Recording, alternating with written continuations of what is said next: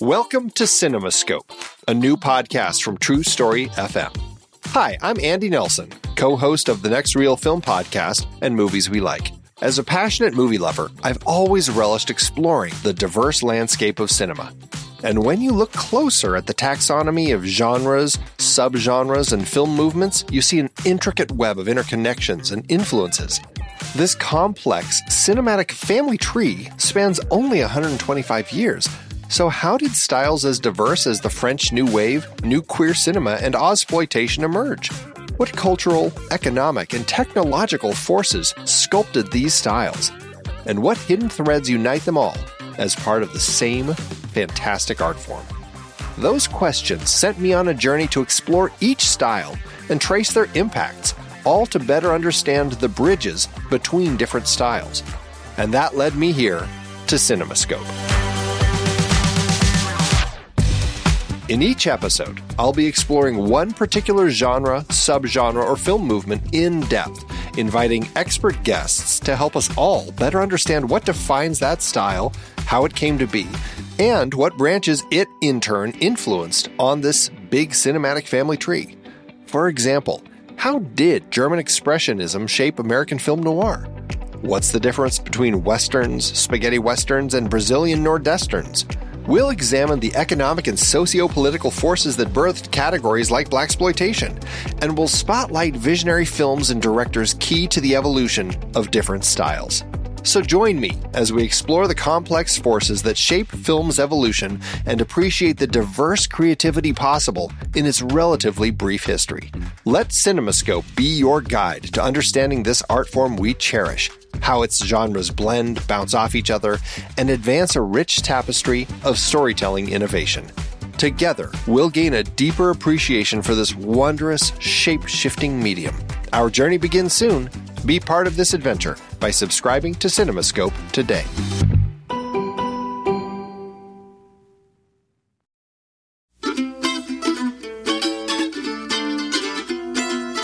This is The Next Reel, everybody. I'm Pete Wright, and that there is Andy Nelson. Hey, hey, hey. And we spoil movies. Tonight, it's Targets from 1968, proving that Peter Bogdanovich is not only funny, he's also terrifying. A typical American family at dinner. Mom and Dad, their beautiful daughter-in-law, and their only son, Joe, a homicidal maniac. How's your dad? It's okay. Here you go. Thanks a lot. What you hunting this time? I'm gonna shoot some pigs. Targets, a movie about a war inside a man's head. So Targets, Pete, Targets came out in 1968. We are doing this series of films from 1968 that are crime films. That is the particular series that we're in right now.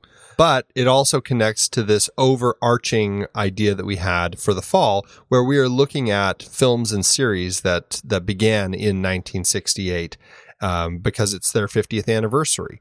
And in the case of the crime films, I think part of the reason we went with this is because 1968 and the late 60s, it was a pretty volatile time in the U.S. And looking at the way that crime was depicted on screen, I think there's some value to that. Absolutely. And it's funny because we're not trying to make, with any of these films, we're not trying to make any connection to a specific film influenced, that was either influenced by or influenced events at the time. But we're looking at these films insofar as how they actually represent the time, how they reflect the time. And in the case of these crime films that we're talking about, specifically in the case of Targets, I hope that you, after listening to this conversation, will share with us that in fact Targets was a fascinating reflection of the time, the late 60s, and in particular, the year 1968. It's a very tricky thing making a film because you can be timely, but because a film takes us such a long period of time to write and get made and edit and then go through the distribution process, it can be quite a bit of time that elapses before it actually hits theaters. So, inevitably there will be some lag in some ways, or in the case of this one, which we'll talk about, the way that things changed between the time it made and ended up getting released. And in particular, you start to see that there is lag after the film, lag in terms of how the film is released, in how the film is received, in how the film is ultimately remembered over the long arc of history. And no greater example of the rough seas of memory is there than in the film Targets. And what's nice about this series also, I feel, is looking at these films that are celebrating their 50th anniversary and how prevalent are they today? Do they still say something that matters to today's audience? Or has it become a film that is relegated to the past? That will be another interesting thing to explore with this particular series and this overarching series that we're looking at. Andy, you and I had not seen this movie going into this weekend. That's correct. This was my first time watching the film. Is it what you expected? That may not be a completely fair question to ask of me because I knew what it was. I knew the story. I walked into this having a good idea as to what the concept was. I just hadn't seen it, but I kind of knew what I was stepping into. That feels like you cheated. Maybe. Yeah, no, you it also doesn't help that I watched his introduction to the film before I watched it, which also gave a lot away. Oh yeah, yeah. I saved that after.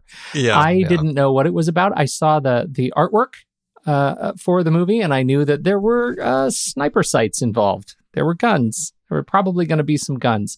I had no idea that it was going to be such a prescient testimonial on the nature of gun restriction, gun regulation in this country, now 50 years old.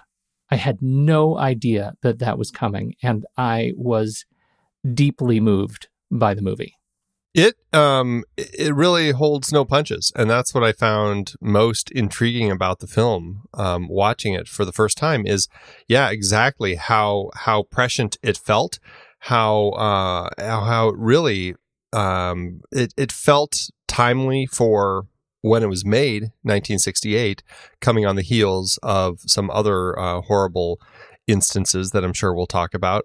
But nowadays, with everything else that has been going on, it really feels just absolutely just painful and horrifying to watch a film like this and just see how it unfolds. And I think the most interesting part for me was kind of the relationship between Boris Karloff's character and this killer, and kind of the change in monsters and what a monster was when he was acting in his earlier roles, and what monsters were in 1968, and certainly all the way up through present day. That was the most interesting thing for me. It's sort of a dissertation on the change of horror, right? The things that we find fantastical, the things that we're scared of, and the fact that they captured this feeling of terror to just go outside, to be outside, that the out of doors is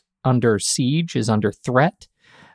Is, as Bogdanovich says, that's modern horror, speaking about 1968, right? And that's the context shift we're trying to make for, certainly for Karloff to demonstrate that these two parallel stories, this aging horror actor and this modern horror, are going to come to head. Tim O'Kelly, I don't really have a memory of Tim O'Kelly, and after this movie, it looks like he all but disappeared. He is the young assassin, right? Yeah, he was a somebody that Bogdanovich cast very specifically because he had that kind of Americana boyish look that just felt very pure, very American, very straight cut and clean, and just was somebody who fit the part of this horrifying character that ties into somebody like Charles Whitman, and just that who was the tower sniper at the University of Texas, and he was looking for somebody who had that vibe, and he certainly found it in Tim O'Kelly, who, yes, I found incredibly effective in this role. And you're right, he did not act for very long after this. His career was relatively short-lived, and I think it was one of those things where even Bogdanovich was like surprised because he's like, he did a great job. I don't know what happened to him. I would love to have seen him continue his career, but yeah, because he had that. It was that Americana feel, right? And you're right, when you look at these images side by side of Charles Whitman and Tim O'Kelly, you get that same sort of like all American kid. Whitman had the high and tight. He was looks like a much more recent release from the armed forces, but he definitely had that kind of robotic happiness to him. Tim O'Kelly, right? He was this guy that, when he leaves the gun shop, just how enthusiastic he was to, whether he was eating a Baby Ruth or, buying excessive amounts of ammunition. And that, I think, is one of the things for me that made him such a terrifying character, right? What is it that when you look at him, made him scary? Well, I think that is what is depicted so wonderfully here is really nothing about him is by nature scary. He seems pretty straight-laced and normal, as you would say. I mean, there are moments about his character that are a little off-putting, like when we first see him come home from the gun shop, and he's looking around his house and he's looking at all the pictures of his, he's got a war photo and his family photo and his wife at some honeymoon or something. And you get a sense of his life, but it's also just a little peculiar because he spends a lot of moments and the film lingers on him kind of staring at these photos for a good amount of time before his wife realizes that he's come home and says, "Hey, we're all here. Let's watch the show," or whatever they were doing. And it's just moments like that just are ever so slightly off-putting. And I think that's what is most effective about the film is how normal everything is about this guy, yet there's just a little hint of something that's wrong. The other scene for me that really stood out as intensely uncomfortable was when his wife comes home from work, and I don't know if she was a waitress or something, but she comes home and it's the middle of the night and he's sitting up in bed in the dark smoking, and it is dark, like pitch black, and the way that it's lit is just beautifully dark, just haunting. And every time he puffs on the cigarette, you just get that light on his face. And then she comes home and he's, they have a little conversation before she goes to bed, but it's all done in the dark. And he tells her he doesn't want the lights on because it's hurting his eyes. It's beautifully done as the scene, but it's also really off-putting about this character. And I think that's what we're getting here is these moments that seem so normal, but there's something slightly off about them. So by the time we see him go to the tower and start picking off people on the freeway, we're really getting a good sense. And we already have a sense like he's eyeballing Orloff through his scope when he's in the gun shop. He's eyeballing his father through the target when they're doing target practice.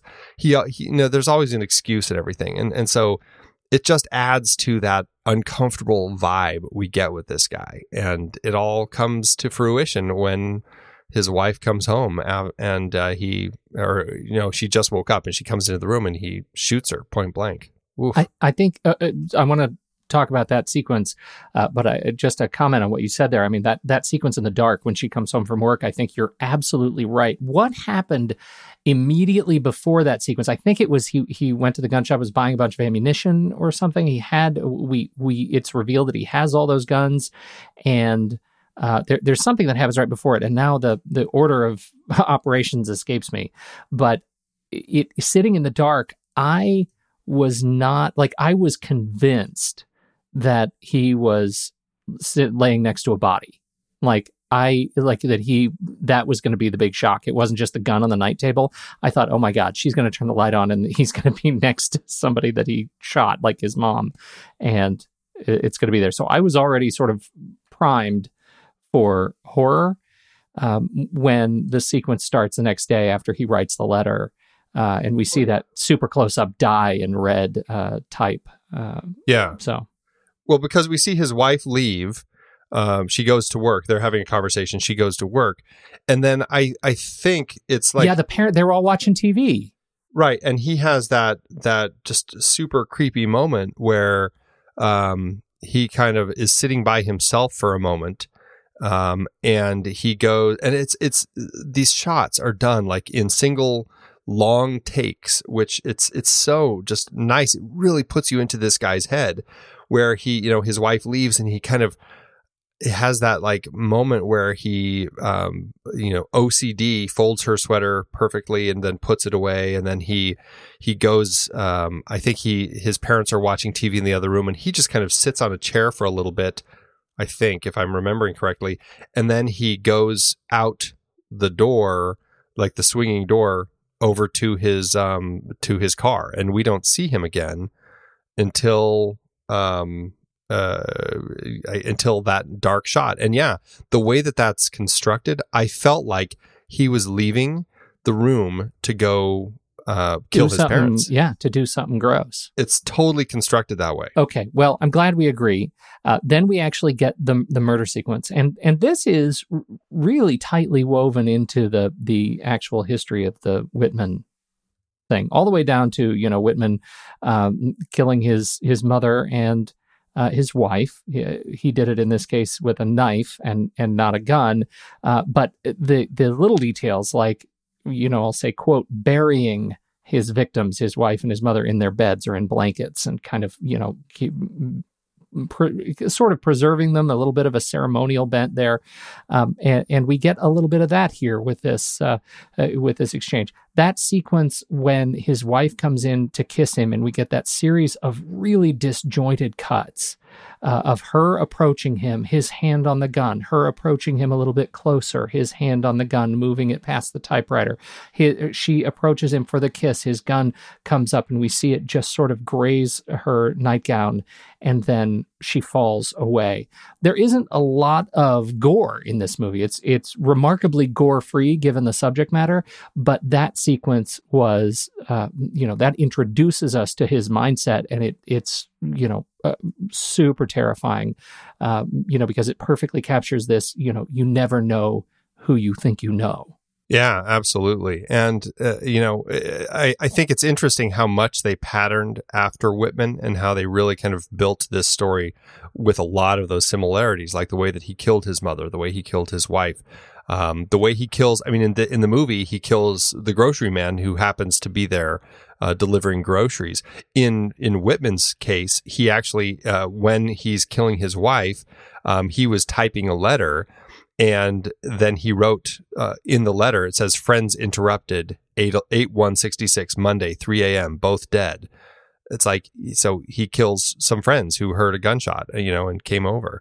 And it's the same kind of horrifying, you know, separation that he has from everything that's playing out that we see here, the way he cleans everything up, and then the way that he kind of goes off to the highway and starts picking people off there. It's really just shocking. Meanwhile, we have this absolutely uneventful story, which in any other movie without this parallel sort of horror show going on might have been an interesting bit of drama.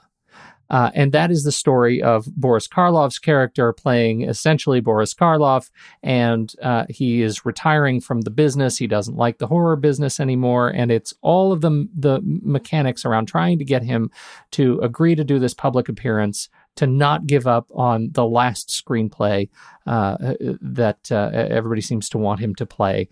And ultimately, we're meandering through this character drama and a little bit of comedy so that we can get to the point where these two stories meet together. What do you think of the Karloff angle? I think because Karloff is in it and the way that he is just portraying this alternate version of himself as Byron Orloff, I find it just so endearing. His character is so touching, and you really can connect with this actor who just doesn't feel like he's fitting in and is just tired of seeing the drivel that he's doing and just wants to kind of throw in the towel. I really am touched by all of the stuff going on with him and the people, and it just, you're right, it feels so normal and I don't want to say not interesting, but it just seems kind of like everyday life in Hollywood. And to that end, it's like, okay. And the interesting thing is, because these are intercut, these two stories, there's a point to that interconnectedness of these two stories, and that somehow everything is going to tie together. You just don't exactly know how. I know at the beginning you see him kind of eyeballing Orloff through his scope at the store, but not as with the intention of, I'm going to kill this guy. It's just, he's doing it because he's creepy, and that's how he kind of checks these things out. And the way that everything ended up coming together, I think, worked really effectively. And I didn't have a problem with the drastic separation we have between these two storylines. If anything, it reminded me of many of the types of films that you would see coming from like Robert Altman or even Paul Thomas Anderson, where you just had a lot of story threads and you were following everyone's stories and waiting to see if there would be something that would connect them all together. In this particular case, it is exactly that type of film. And I think it works really well, blending these two vastly different stories together. Well, it really does. And it's this Karloff angle that makes the movie quiet. Right? It makes the movie just sort of paced. I don't want to say meandering, but it's a movie that just sort of moves fluidly through the life of this guy. It allows us to really live inside some great dialogue. Really like some of the wit between Orloff and his assistant Jenny. Love Bogdanovich's character. He plays this director and writer, Sammy Michaels, and he's ends up being a fantastic foil, and a little bit of drunken comedy that comes in here. All of this is going on while this just serious nastiness is happening with Bobby Thompson. I love that you bring up the point where he's looking through the sight from the gun store at Orloff, because that ends up, you're right, being just this sort of everyday thing. He's just sighting the weapon,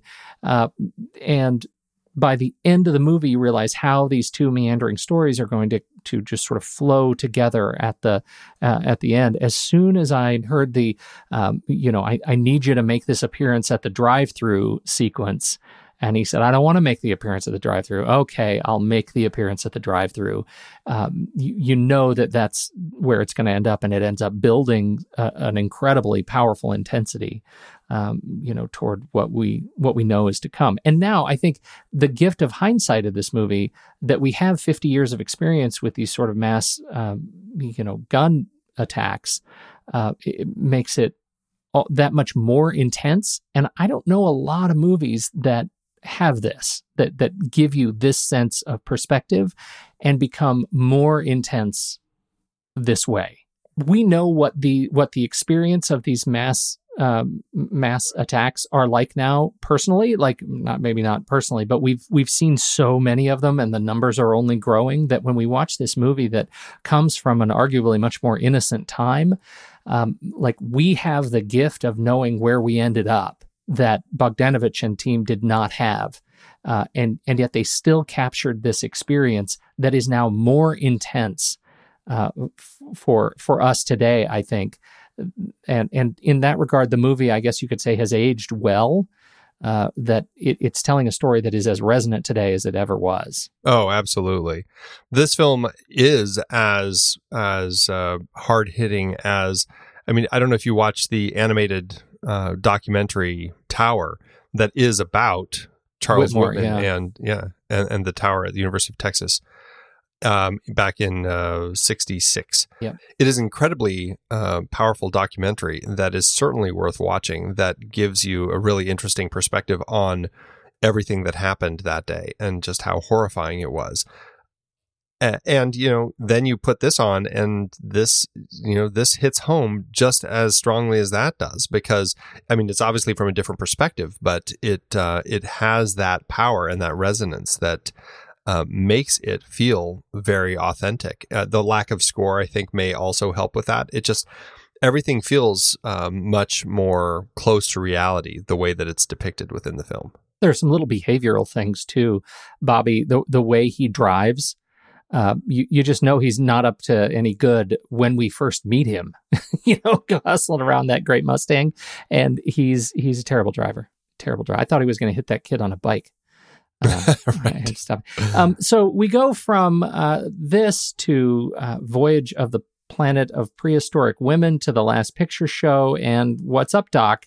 Would not really have seen that coming. We got to talk about the dichotomy that is P-Bog. This is what the New York Times review of this film had to say. Why? The invariable question of today's headlines about the random sniper murder of innocent people is never answered in Targets. This is the only flaw, and a serious one, in the original and brilliant melodrama that opened yesterday at the 46th Street Embassy Theater. Except on this one count, which simply can't be ignored, this admirably spun and gripping little movie, whose only name is Boris Karloff, marks a most auspicious feature debut for a young Peter Bogdanovich, a former film writer and historian who has now taken the plunge, camera in hand. He should never let go. It was published August 14th, 1968. The Venerable Howard Thompson. This movie is one of those that defined Peter Bogdanovich behind the camera and at the pen. It really did. He was already kind of he was in the industry. He had been working before he even started kind of in film, making film projects. He was already working as a writer, but more as kind of a documentarian writer or a news writer. He was interviewing directors, writing books and articles about, their projects and what they were doing. And he talked to a lot of great directors like Howard Hawks and Alfred Hitchcock and learned a lot from them about how to do this before he started working with Corman. And when he was working with Roger Corman, that certainly is a place where, as we know, Roger Corman is one of those producers who really his goal was always to make money with his films. And according to him, every movie that he's made has been profitable. It's a really interesting thing because he does things with such low budgets, and he'll do whatever it takes to make something effective that is actually going to find a way to make its money back. And I think that he had certainly done that here. And working with Bogdanovich, I believe, what was the film that Bogdanovich was working on with him before this one? Bogdanovich was working as a writer before this. It was Wild Angels. He worked doing some writing on the Wild Angels with him. And that's the famous Peter Fonda film where you have that great bit of dialogue where he's in court and we want to be free. We want to be free to do what we want to do, and that's what we're going to do. And that that is used in the song that is featured so prominently in World's End. That's right. That's the movie. That's the movie. Yeah. Okay. So that's the Wild Angels. He worked on as a writer with that, and then Corman was really found him. He connected a lot with him, and said, let's have you direct something. And so he said sure. He was ready to do that, and this is the film that he wanted to do. It was nice that Corman let him come up with something. He didn't say, here, I've got this horror script that I want you to handle. He just said, what do you want to do? And this is what he came up with. But he gave him certain rules. And I think I love these are the best. It's the conditions, right? Right. You can do whatever you want, but here's who you got to work with. What's great is Roger Corman had worked with Boris Karloff in the past on a film called The Terror. And maybe others, I'm actually not quite sure. But Boris Karloff owed Roger Corman 2 days of work. And so what the stipulations were with Peter Bogdanovich, Roger Corman said, you can make your movie, but you have to shoot with Boris Karloff for 2 days.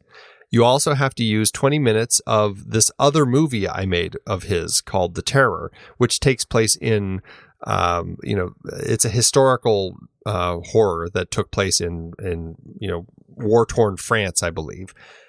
And then you can, shoot the rest of it to come up with on your own. And so he was trying to come up with a story that made sense. He's like, well, this movie doesn't make any sense.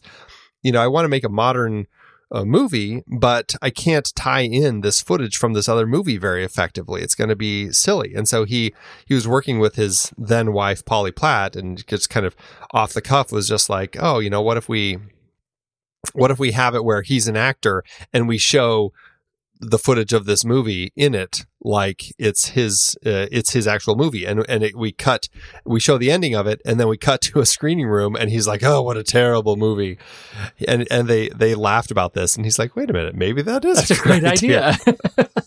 and hence this movie was born, and he had been wanting to make a movie about Whitman, or somebody had suggested it to him.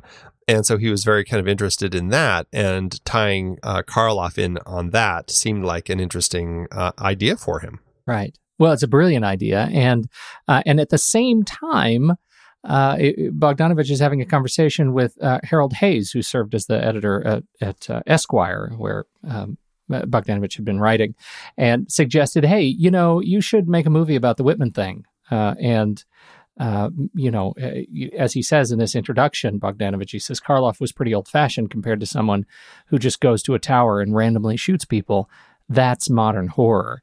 That line really stuck with me because, you know, watching him come to terms with how he was going to weave all of these sort of constituent elements, these requirements for working with Corman, for getting this movie made, for using all of the terror stuff, and telling a new original story, not even that highly fictionalized story of a current event, and weaving it all together. It's just smart filmmaking. It really is. That's what really caught me when I watched the film, is how brilliantly he executed all these things. And he was really nervous because as he was writing this, he's just like, well, I only have Karloff for 2 days. And Samuel Fuller, the director, who was also a friend of Bogdanovich's, told him, because he had actually he came on and helped him rework the script and everything. He said, don't worry about that sort of stuff. Just write the story you want to write. And if it ends up that he needs to end up working more days, they'll figure that out later, or they'll have you rewrite it. But right now, write the script the way you want it to be. And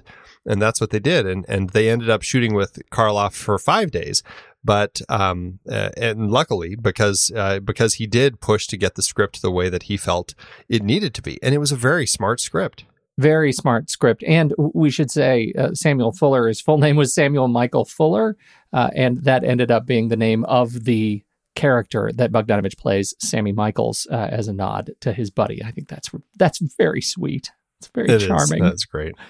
Shooting on freeways, though, turns out is hard to do. Yeah, you're not supposed to film on freeways. I mean, I'm not sure what the rules were then. Obviously, there are ways to do it. It just costs a lot of money to close freeways down. Permitting, you're getting your locations manager to handle all of that. It can take months of planning to deal with a city and close things down. I mean, you look at something like La La Land. Obviously, they're not just running in and doing that guerrilla style. I mean, it is doable, but back then, I'm not exactly sure how the rules were. But Bogdanovich certainly makes it sound like it was completely implausible, and especially when you're working on Roger Corman style budgets, it probably is completely implausible to actually do.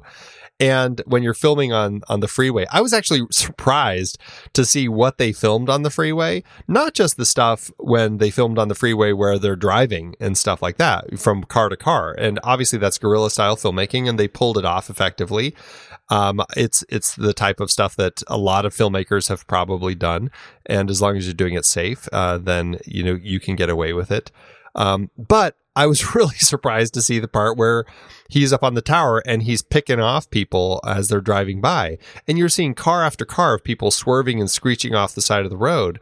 And I can only imagine what the people who are on the freeway were thinking when they kept seeing these things happening. Sequences where people are, these cars that are obviously in the production, these cars are, careening off the side of the road, and people are falling out of them, clearly getting shot, right? I mean, I can't even imagine being in a car passing what was going on with some of those bits at the side of the road. It's terrifying. The only thing that I could think of, which I honestly can't imagine that they would have done, because it would go against guerrilla style filmmaking, and if a cop happened by, he would have stopped them. But if they had put up a sign, before cars were getting to that point saying filming up ahead or something like that, just so people were at least aware of it. But again, I can't imagine they were doing that because a cop would then stop them. Right. But they then have a cop car come by, lights and sirens blazing, driving through the sequence. Yeah. And at the end of this movie, I couldn't help but think, I wonder if they just shot. That was a legit cop car, chasing their production down. I wonder if they got nailed. I didn't think to look if it actually had a city information on the side of the car, because that's usually how you can tell if it's a movie cop car, because it's just police, something very vague. Right. Call 555-1212. Right. Now, of course, the advice, save your money for the Finnish Kid from Samuel Fuller, and he did. The most expensive sequence of the film is the end of the film, where they actually shoot at the drive-in movie. Not a lot of drive-ins anymore. Boy, did I love them though when I was a kid. Although this doesn't help build the case for bringing them back.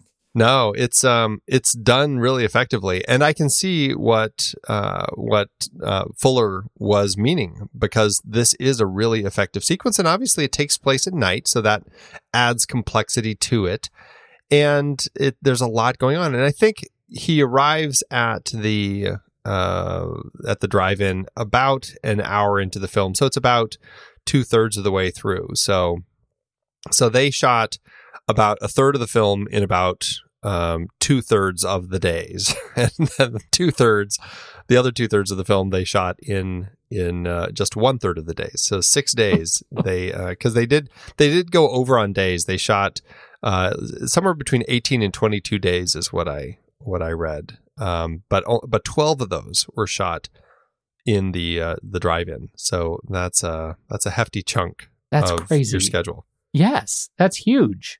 I mean, as a producer, that's got to give you fits. Well, what I really liked reading is that he managed to stay on budget with all of that. So that's like producer porn right there. On budget. And they only had Karloff. Man, they only had him for a day. For one night. That's a testament. The guy's hobbling around. You see his legs? And he clearly is a consummate professional. Bogdanovich said he always knew his lines. He always was prepared. He'd walk on and would just nail his stuff. And, working in the world of Corman, you can only imagine that this was often get it right the first time, second time if you didn't, otherwise we're moving on.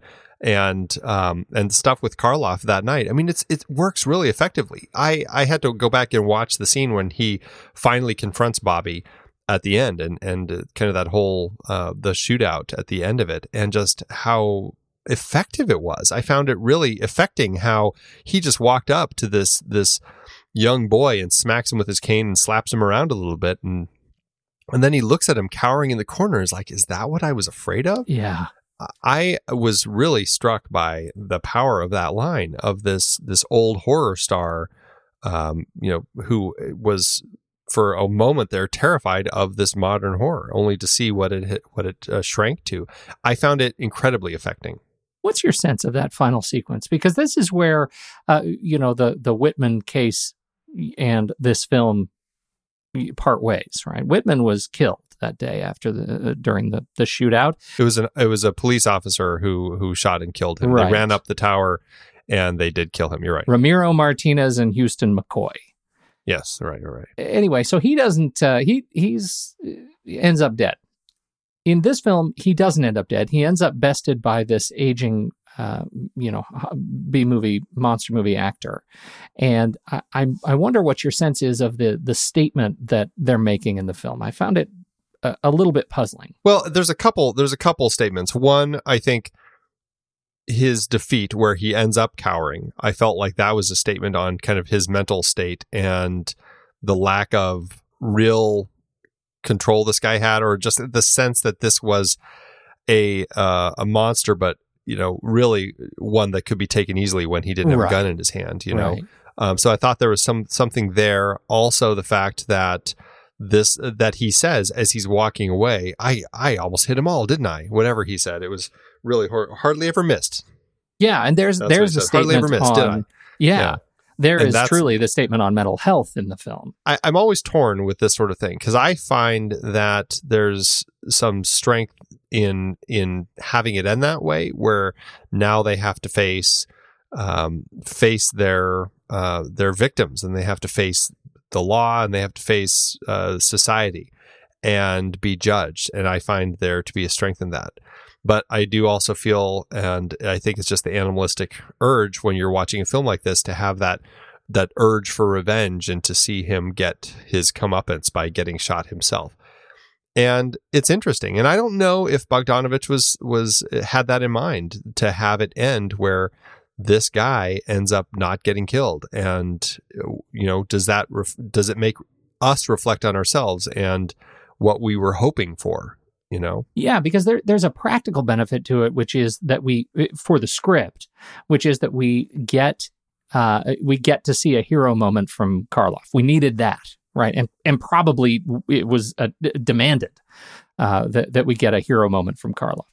And I agree with you on every point that we need to have this sense of victory, this sense that we caught the guy, that he's going to face up to what happened. But he clearly was not a well individual, and if there was ever an opportunity to tell this kind of dark story and kill the guy in the end. Let me put it this way: had this movie been made in 1978, I have no doubt that he would have died, and it would have been a horrific and bloody gun battle. It would have been very different. And, but yeah, I do think that likely Bogdanovich was saying something specific about the way that we would deal with this sort of thing. And I think by not killing him, I think he's saying quite a bit about facing these monsters. Yeah, this movie is deceptively complex, if only because of what we've lived through culturally in the last 50 years. Before we let it go, just one more comment on Boris Karloff. That guy was in crazy health straits when he made this movie. It felt like he was legitimately not playing a part, as you see him walking bow-legged with a cane across a room, and yet he's such a star. Yeah, he had emphysema. He had only half a lung left at this point in his life. And he also had rheumatoid arthritis, and he would spend his time between takes in a wheelchair with an oxygen mask because he was having such a hard time. But I tell you, again, going back to my comment earlier, he was a consummate professional, and he comes through just brilliantly on screen. He really does. And that he ended up doing more movies after this. You would see him in this and think, okay, that's it. That's it for Boris. Yeah, you'd think so. But no, this is a guy who, he was sick, but he kept going. He ended up working in 5 more movies after this in a very short period of time. I think he went off to, I want to say, London or somewhere. He did a story somewhere else, and then he came back to LA, and he shot 4 movies back to back with this Mexican producer Luis Enrique Vergara, who brought Karloff on to do 4 screenplays written by Jack Hill, kind of a B movie guy, in a way where Karloff, all of his scenes could be shot in 1 3-week period for all 4 of those movies. So, he was old, and they worked really hard to make that happen. And he died February 1969, so not too long after this film was released. But he did get to see it released, and he did get to live with some of the accolades that and the praise that came with his performance here. We get Frank Marshall. A young Frank Marshall shows up in this film. I just could not help but laugh when I saw his credit as assistant to the director. I just kept wanting to say, hi, Frank Marshall, assistant director. No, assistant to the director. Oh, that just cracked me up. But yeah, he also got to start with Corman and clearly with Bogdanovich, and they worked together here. And he also pops in as the ticket boy. You can see when everybody's coming through, and you see little Frank Marshall there. It's just so funny. And then I guess his parents were in it. His girlfriend at the time was in it. They were all film goers at the drive-in. The Dolly Grip is there. He plays the father who gets killed, which I think for me was one of the most affecting shots in the film, with the little boy in the passenger seat, and then you pan over and see his dad dead in the seat next to him. Just awful, terrifying.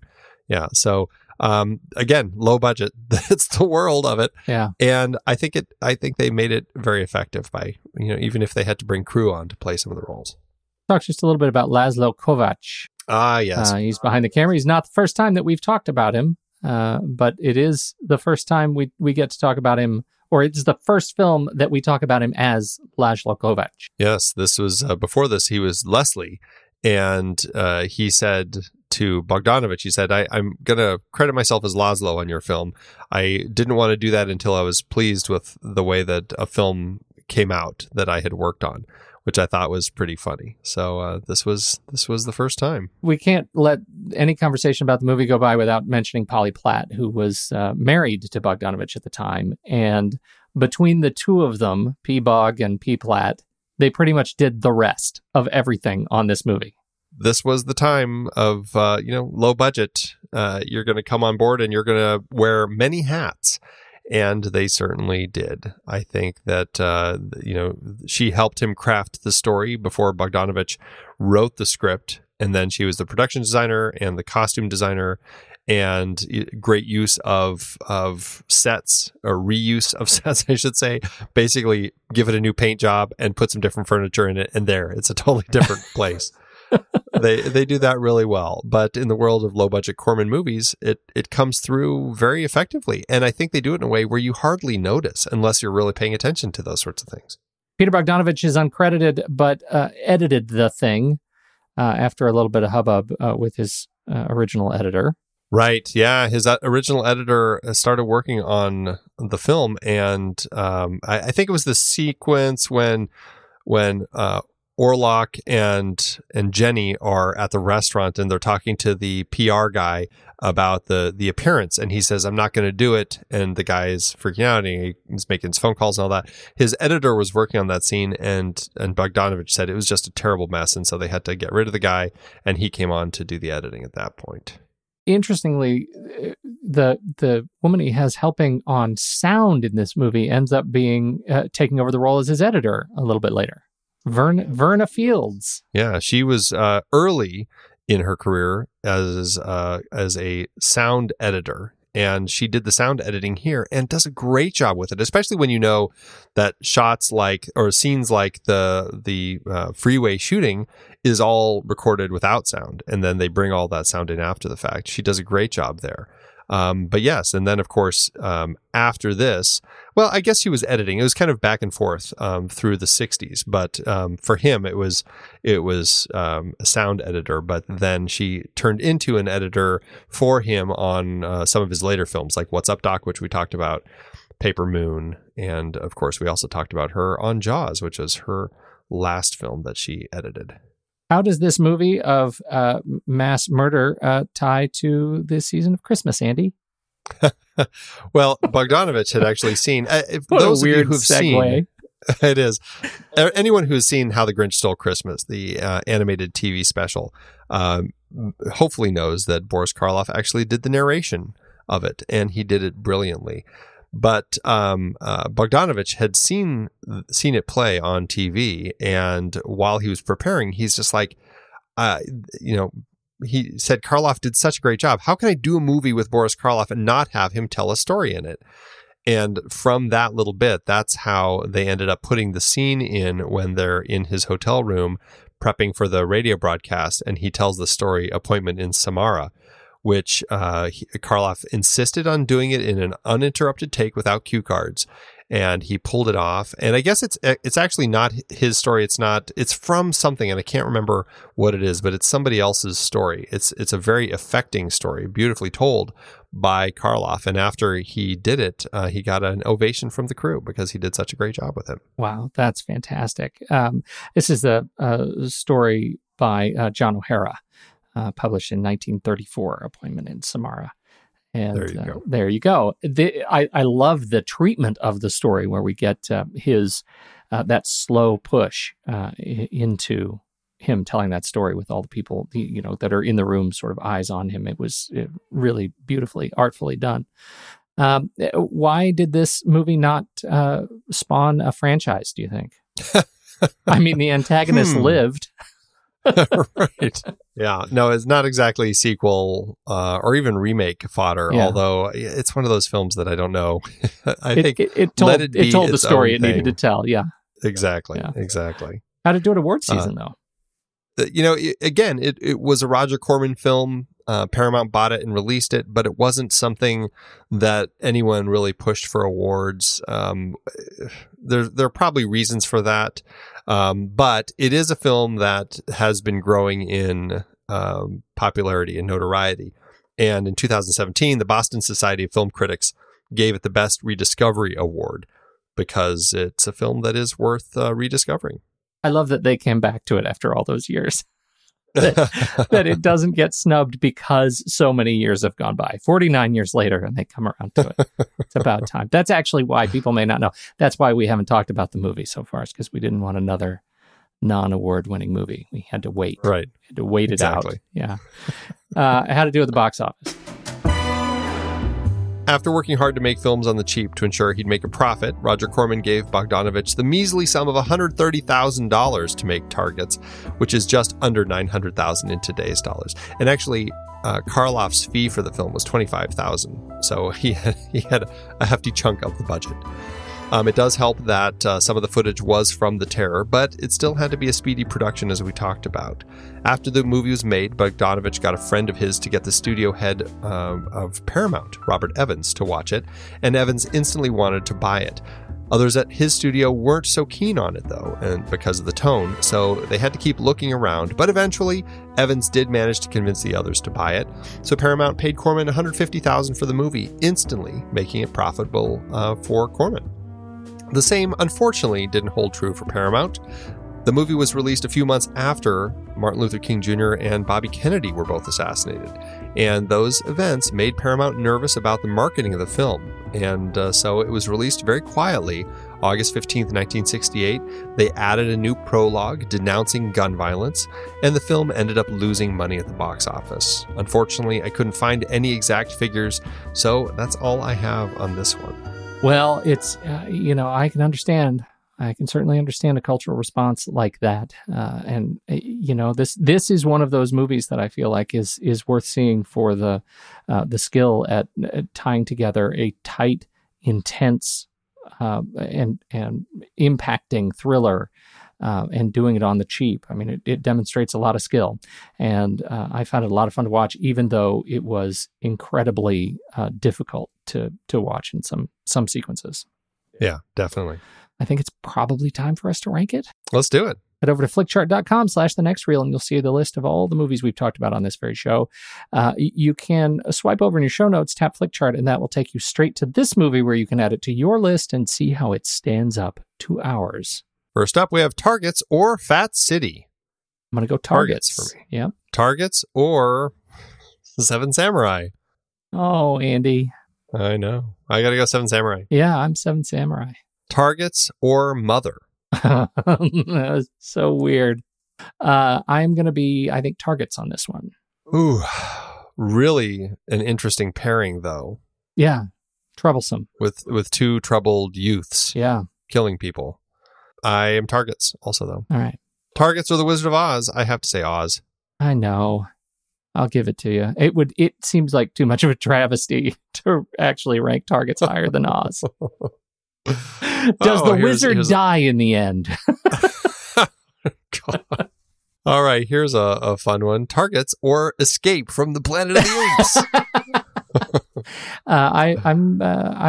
Lest we face the repercussions of our own community, I'm going to pick Targets on this one. I think it's an easy one. Yeah, Targets or Das Boot.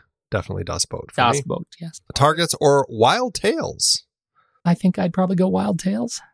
Yeah, me too.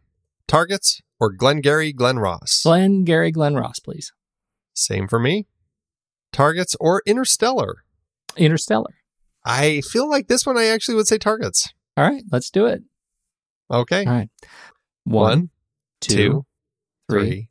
Scissors. Oh, all right. All right. Sorry about that one. That's all right. It's only one space above Interstellar, not too egregious of a win. Targets is at 125 on our chart out of 369 films. How did it do on your personal chart? We haven't talked about. I think we skipped that on every single one of the Apes movies that we just finished, and maybe for good reason. But I do want to know how this one ended up on your personal chart. This one ended up at 929 out of 4,039, which is a 77%, which I think is maybe a little low, but I still feel it's in a pretty good spot. Mine ended up at 194 out of 1,037, which takes it to 81. And that would give me a 4 stars straight up on letterboxd.com/thenextreel if I were to agree with the algorithm. And I think I will do that. Yeah, for me, this also was a 4-star and a like. Oh, yes, and a like. Slap a heart on it, Andy. There it is. All right. We've had 3 weeks in a row where we have been in complete agreement with our star ratings. I love it. On Letterboxd. I love it. That's a rarity. It's like we're friends. It's like we've gotten over our 2001 battle. Don't bring it up. Don't bring it up. Why would you do that? We've had so many weeks where we've been living in blissful ignorance. This is not part of any sort of narrative series. This series is we're talking about 1968 crime films. So how do you choose where we go from here? Well, that's a great question because our Patreon supporters did get to help us choose the films in this particular series. There was some voting involved. And we selected 4 films, and the next one that we're going to be talking about is Don Siegel's Coogan's Bluff.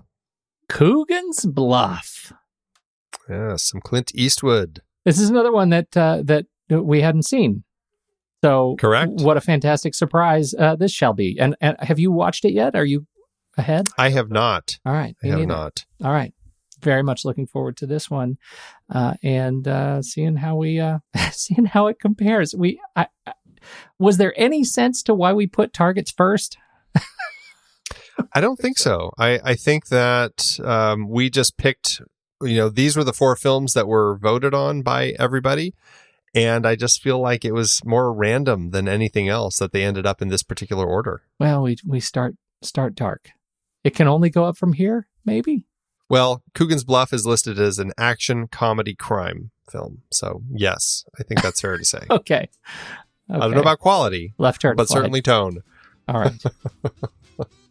Well, if you want to hear more of us, but you can't wait until next week's show, you can support us over on patreon.com/thenextreel, and you can get access to our exclusive members-only weekend show, The Saturday Matinee. We talk about movie news and new trailers, plus we go head-to-head in our weekly challenge in which we put together lists of movies related in some way to the movie we're discussing that week.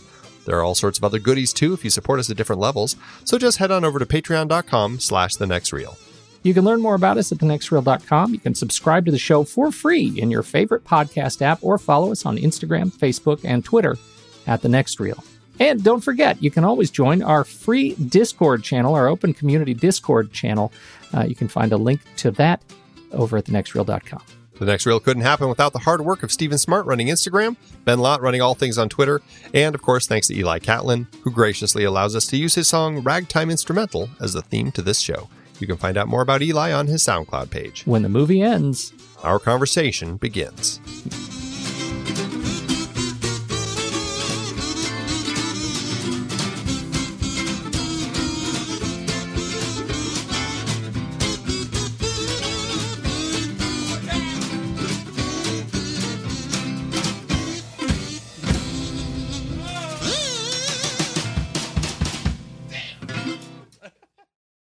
Amazon Giveth, Andy.